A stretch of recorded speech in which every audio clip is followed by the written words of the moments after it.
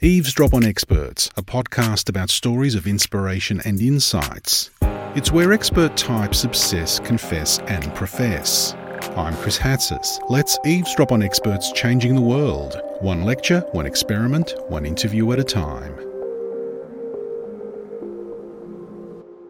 Professor Peter Revel from the Peter Doherty Institute for Infection and Immunity in Melbourne and Dr Thomas Tu from the University of Sydney's Storr Liver Centre met and bonded over hepatitis B. In 2016, Peter and his colleagues formed the International Coalition to Eliminate Hepatitis B, and both he and Thomas have been on the hunt ever since for hepatitis B's master virus blueprint, which they believe could lead to a finite cure.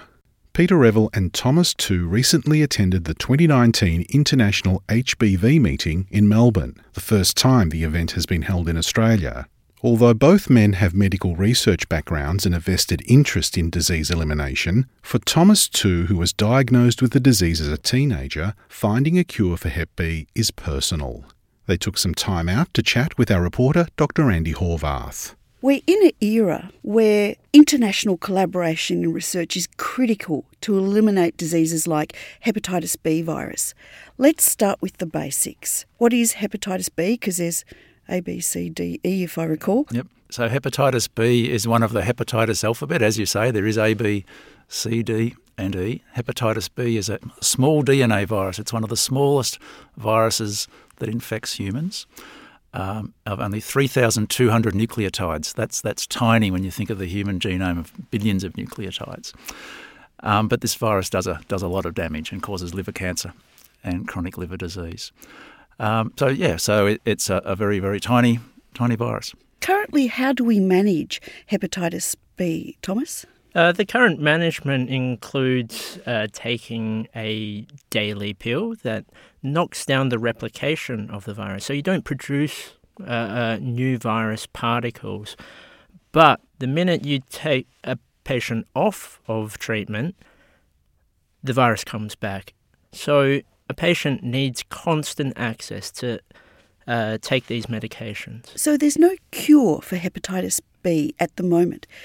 Can we take a preventative measure? Yeah, we have a very, very effective preventative vaccine, which is now given to all children at birth in Australia, for example. It's called the birth dose vaccine.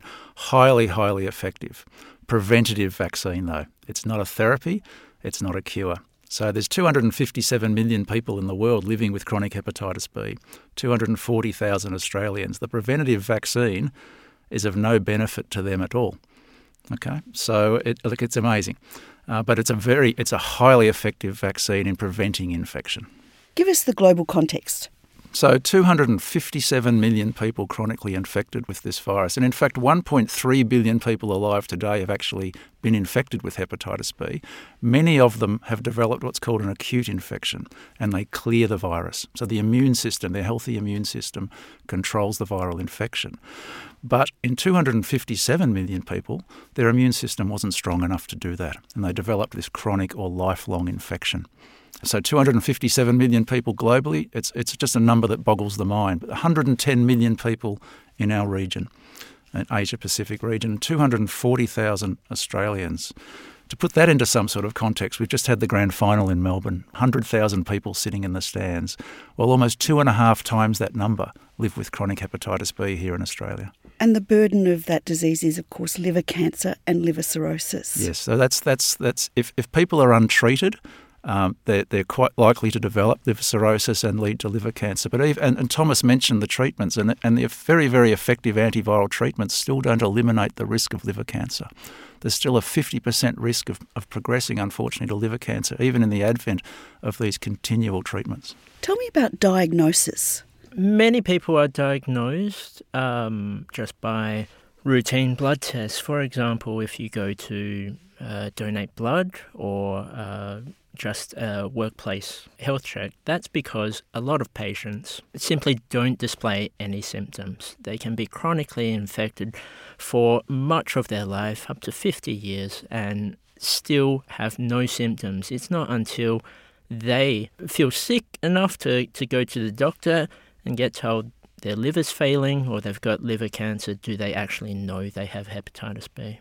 Tell me about how this global initiative started, where you got together and said, hey, everybody working on hepatitis B virus, let's all work together and get a cure because we haven't nailed this particular virus. Tell me what led up to those events. In 2015, a number of us conducted a review of cure initiatives for hepatitis B, and we realised there wasn't a global approach to curing the virus. Unlike HIV, for example, the International AIDS Society has had a global cure initiative since 2010. We don't have the equivalent of an International AIDS Society in the hepatitis B field. So through the International Hepatitis B meeting, which we'll talk about, I'm sure, in a moment, that's here in Melbourne in 2019, we got together and said a group of us need to get together and form an organisation to coordinate efforts to cure hepatitis B. So through the International Hepatitis B meeting, through the Doherty Institute and through the ANRS Institute in France, a number of us got together and formed an organisation called the International Coalition to Eliminate Hepatitis B. The acronym is ICE-HBV, formed in 2016. That has brought together scientists, clinicians, the HBV-affected community, stakeholders such as the WHO, to work together to try and fast-track a cure. And we released a scientific strategy which was published in 2019, earlier this year, and we launched that in Vienna at one of the big liver meetings in April. And so it's really bringing people together from all over the world to try and fast-track a cure. Is there a goal you have in mind for a particular year? If we were doing this interview in 2025? Yeah, I've got to be very careful not to give false hope here, because hepatitis B, it's a tricky little beast of a thing. But we want to fast-track a cure and bring it along much faster than it would happen if we didn't exist. Let's talk about the trickiness of the virus, because scientists analyse the virus through detection, you analyse it through the progression of the disease, and obviously you're looking at elimination. So why is this such a tricky little bugger of a virus? Let's start at the start. Every virus, when it infects a cell, needs to form a master blueprint of itself. And it's from this blueprint that you produce copies of virus. So it replicates itself. It replicates itself and photocopies this initial blueprint to send off into the ether to infect other cells. With hepatitis B, this master blueprint is really stable. It's as stable as the cell itself. So this means that we can't simply knock down the replication of the virus. We need to really target that master blueprint. And that's been one of the major difficulties in hepatitis B research to find that cure. What's changed in your field of research that you've seen so far as a scientist? Well, I think the major breakthrough has been recently to find the receptor for the virus. This had not been found before, and it had been really hard to culture the virus in the lab without knowing how can we infect a cell. So is this the receptor that attaches to our cells? Is that the receptor you're talking about? Where is the receptor? I'm talking about the cellular receptor. That is the protein that the cell produces that the virus latches onto to enter the cell. Oh, so our cells make a protein? Correct. And the virus says, there you are, now I'm muscling my way in. Right.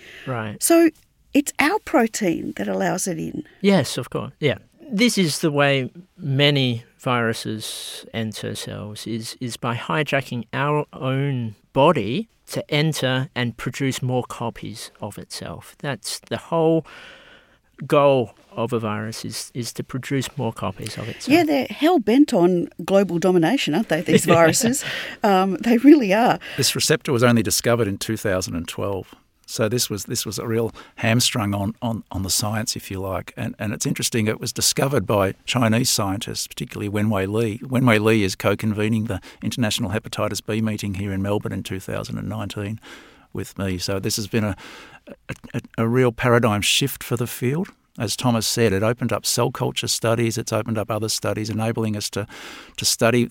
The key thing is you can't study that reservoir that Thomas talked about unless you can study infection, because the very first step after infection, the virus makes this reservoir. It's called covalently closed circular DNA, or cccDNA, and it's in the nucleus of the cell, and it's untargeted by any current therapy. So in other words, if I translate that, the virus creates its own reservoir of replicating itself, and that's where things go downhill. Yes, and they're not targeted by current drugs. So right. We need drugs that target that reservoir. Unlike hepatitis C virus, which doesn't have a reservoir, we now have drugs that can completely eliminate hepatitis C virus in as little as 8 to 12 weeks of treatment, which is amazing. That's absolutely incredible. We can't do that for hepatitis B yet. Right. So this is the nasty one amongst the alphabet, isn't it? Well, they're all nasty. They all cause terrible liver damage. Hepatitis C is nasty, but we've got a cure for it. Hepatitis B, we don't have a cure, but we've got a preventative vaccine. But so I would hate to say one is more nasty than the other in terms of the outcome, but it's certainly a terrible virus causing a terrible disease. Dr. Thomas, tell us about your story. What inspired you to enter this area of research?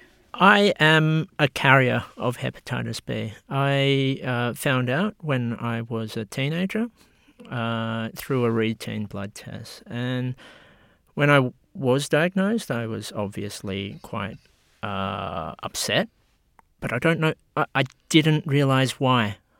I wasn't given much information, just that you will have this for the rest of your life. And that was it. You may get liver disease down the track. But so after that, I was a bit despondent, as you can imagine. But then I thought, what is this? And so I went online and started really looking up what hepatitis B was. And I accrued all of this knowledge and realised I could do something. There's so many unknowns about hepatitis B still that I could do something to sort of lift myself out of this situation. But and that self-informing was really empowering and drove me to get up and fix it. And so that has been the major inspiration for me to start this research. Tell us about your latest research project. So the latest research project that I've got has been to detect this master blueprint, this reservoir, this cccDNA, with a new, very accurate, very sensitive method. And I'll be presenting that data at this meeting in 2019. And so with this method now we can start to use this to screen drugs, for example, and look at ways of targeting this reservoir and hopefully lead to a cure. I'm always moved by people who examine scientifically the very conditions they have. You join a long line of quite famous people who've done that. Peter, what got you into infectious diseases? Tell us about young Peter, who was interested in studying infection. It's actually a long, interesting story. I did a honours degree in botany and a PhD on mushroom viruses. All right, and then a postdoc on plant viruses, which led into hepatitis viruses. Because it's funny, viruses are basically all kind of the same, whether they infect a mushroom, a plant, a cat, or a human. But the host is actually different, and there are some, and the diseases are different. So 15 years ago, I moved into hepatitis B and had to learn very quickly about the human immune response as well as all the things about the virus. But I very quickly realised the terrible problems associated with this virus, and particularly the link with liver cancer was of interest to me. So my research group at the Doherty Institute is very interested in also the cccDNA that Thomas has talked about. We work on that as well, but also developing a biomarker for liver cancer. There's no way yet of really predicting who's going to go on and develop liver cancer for chronic hepatitis B. Okay, so our group is focusing on what we call splice variants of hepatitis B. Now, I said hepatitis B is small. These are even smaller. But they still pack most of the proteins of the virus and, in fact, make some different proteins, some novel or funny proteins. And we've shown that they are actually associated with and indeed predictive of liver cancer in the lead up to diagnosis in the 5 years previous. So that's the focus of my research. In fact, I have an NHMRC grant to work on that, which is fantastic. So that's really what inspires me every day. But I tell you, I am so inspired by this gentleman over here for telling his story. I think Thomas is the first person in our field who's talked about his experiences of living with hepatitis B, and plus the work that he is doing. He's being a little bit humble. He is one of our leading lights in the field, okay? And why the work he's doing is so important is that this cccDNA reservoir, it's very, very hard to detect. We have working groups. This international coalition that I work in, we have a working group on detecting cccDNA. If we can't detect it, we can't work out that the new drugs are actually effective against it. So we need different ways of actually measuring it. And Thomas's new method, and I haven't seen the presentation yet, but I've read his abstract. It looks amazing. And it could be what we call a game changer for the field to be able to detect this, because these days it's very, very hard to analyse the liver directly. Okay, so we need very, very sensitive ways of measuring this cccDNA reservoir, either in the liver or potentially other markers that are in the serum in the body. So Thomas is doing amazing work. Good on you, Thomas. Get back into the lab. What are you doing here in the studio? Come on, there isn't a moment to waste. We've got to get going, right? But before you go, tell me something that surprises you about your research, because scientists go in, they do experiments, but every now and again I find that scientists tell me they're surprised about nature or some activity that they see in front of them. Now, this virus surprises me every day. When I said it's small, 3,200 nucleotides is nothing, and yet this virus carries the messages to cause chronic liver disease of 257 million people. And we've had the best minds working on it for 34 years. This is the 34th iteration of the International Hepatitis B meeting here in Melbourne in 2019. And yet we still don't know.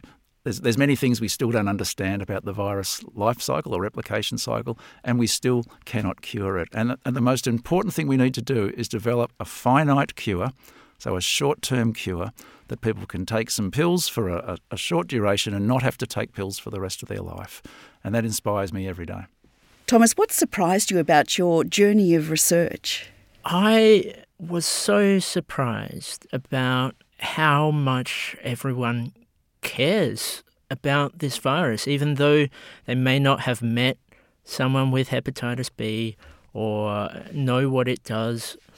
Everyone's trying so hard to get a cure, to find out more about this virus. And I think our listeners out there should know this, that if you are affected by hepatitis B, there are people behind you.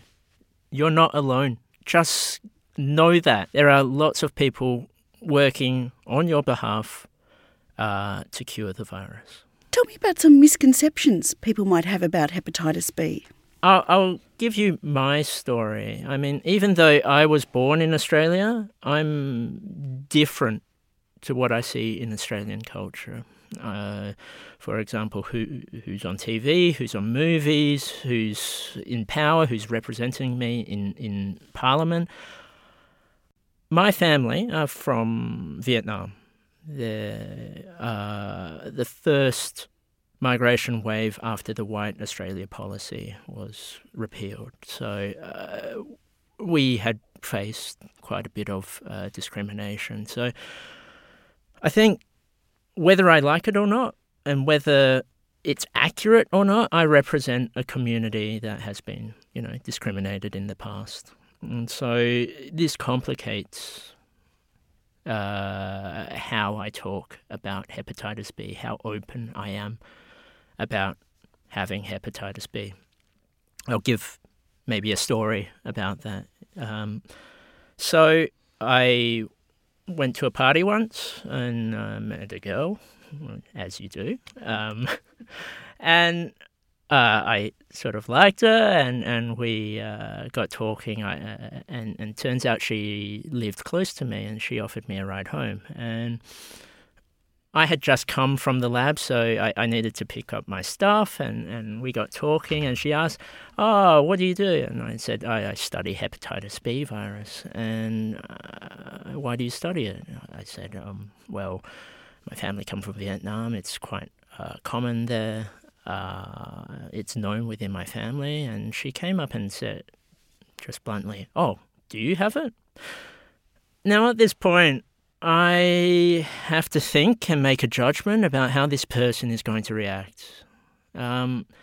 As my parents are from Vietnam, they told me to keep my head down, to not make waves, work hard, no politics, no personal incriminating facts to strangers. And so I have to think, what are the consequences of my response? Is she going to respect the honesty, which would be nice? Is she going to refuse me a ride or refuse to go out on a date with me? Is this going to reinforce this view of dirty immigrants coming to our country and taking our healthcare? Is it somehow going to be notified to the authorities and my family being chucked out of the country? All of these issues come up from this single, fairly benign question. And that sort of something I have to live with each day. And that can get quite tiring. So just as an ending to that story, I did tell her, yes, I do have hepatitis B. She gave me a ride back home anyway. And long story short, we actually celebrated our 4th year wedding anniversary this year. That's a happy ending I love. Oh, my gosh. And a lesson for many. Yeah. Oh, Thomas, it's a beautiful story. It is a beautiful story. Listeners, I actually saw that he had a wedding ring on, so I knew where this story was going. Oh, you'd hope it's not the one that didn't put the wedding ring on. Congratulations on your wedding anniversary. Can I touch on something else that Thomas raised there too about hepatitis B being present in Australia for a very long time? It's a terrible situation that in 2019, rates of chronic infection in Indigenous Australians are between 4 and 10 times higher than non-Indigenous Australians. And some work at the Doherty Institute and in collaboration with the Menzies Institute in Darwin has shown that hepatitis B has probably been in this country with the longest culture on Earth for 60,000 years. So, and it turns out that in the Northern Territory, there's a particular strain of the virus called the C4, which is not found anywhere else in Australia. Anywhere else in the world. Another little-known fact is that hepatitis B was discovered in 1965 in the serum of an Indigenous Australian and was first known as the Australia antigen. This virus really gets around. It does, but I think it's terrible that in 2019 we're still seeing these huge rates of chronic disease. That's why cure is so important. Peter, next time we hear a news story about hepatitis B or encounter something to do with infectious diseases like hepatitis B, what would you like us to think about? I want us to think about people like Thomas, people who are living with chronic hepatitis B infection. World Hepatitis Alliance has a campaign called Find the Missing Millions of people living with viral hepatitis, be it hepatitis C or hepatitis B. I want us to think about the missing millions. Be they in Australia, be they in Mongolia, be they in Africa. We need to find these people, we need to treat these people, and we need to fast-track a cure for these people. Bill Gates, I hope you're listening. There's a project for you to fund. Thomas, what would you like us to think about? I would like you to think about the people that have the disease and how they're not people out there, but they're us. They are people among us who are suffering. And it's not someone to chuck out of the country or to put away in the corner. It is someone to lend a helping hand and help out. Hepatitis B is a global problem. Gentlemen, I wish you all the very best of luck and good scientific work. Thank you, Professor Peter Revel. Thank you, you're welcome. And thank you, Dr. Thomas Tu. Thank you very much for the invitation. Thank you to Professor Peter Revel from the Peter Doherty Institute for Infection and Immunity and Dr. Thomas Tu from the University of Sydney's Storr Liver Centre. And thanks to our reporter, Dr. Andy Horvath. Eavesdrop on Experts, Stories of Inspiration and Insights was made possible by the University of Melbourne.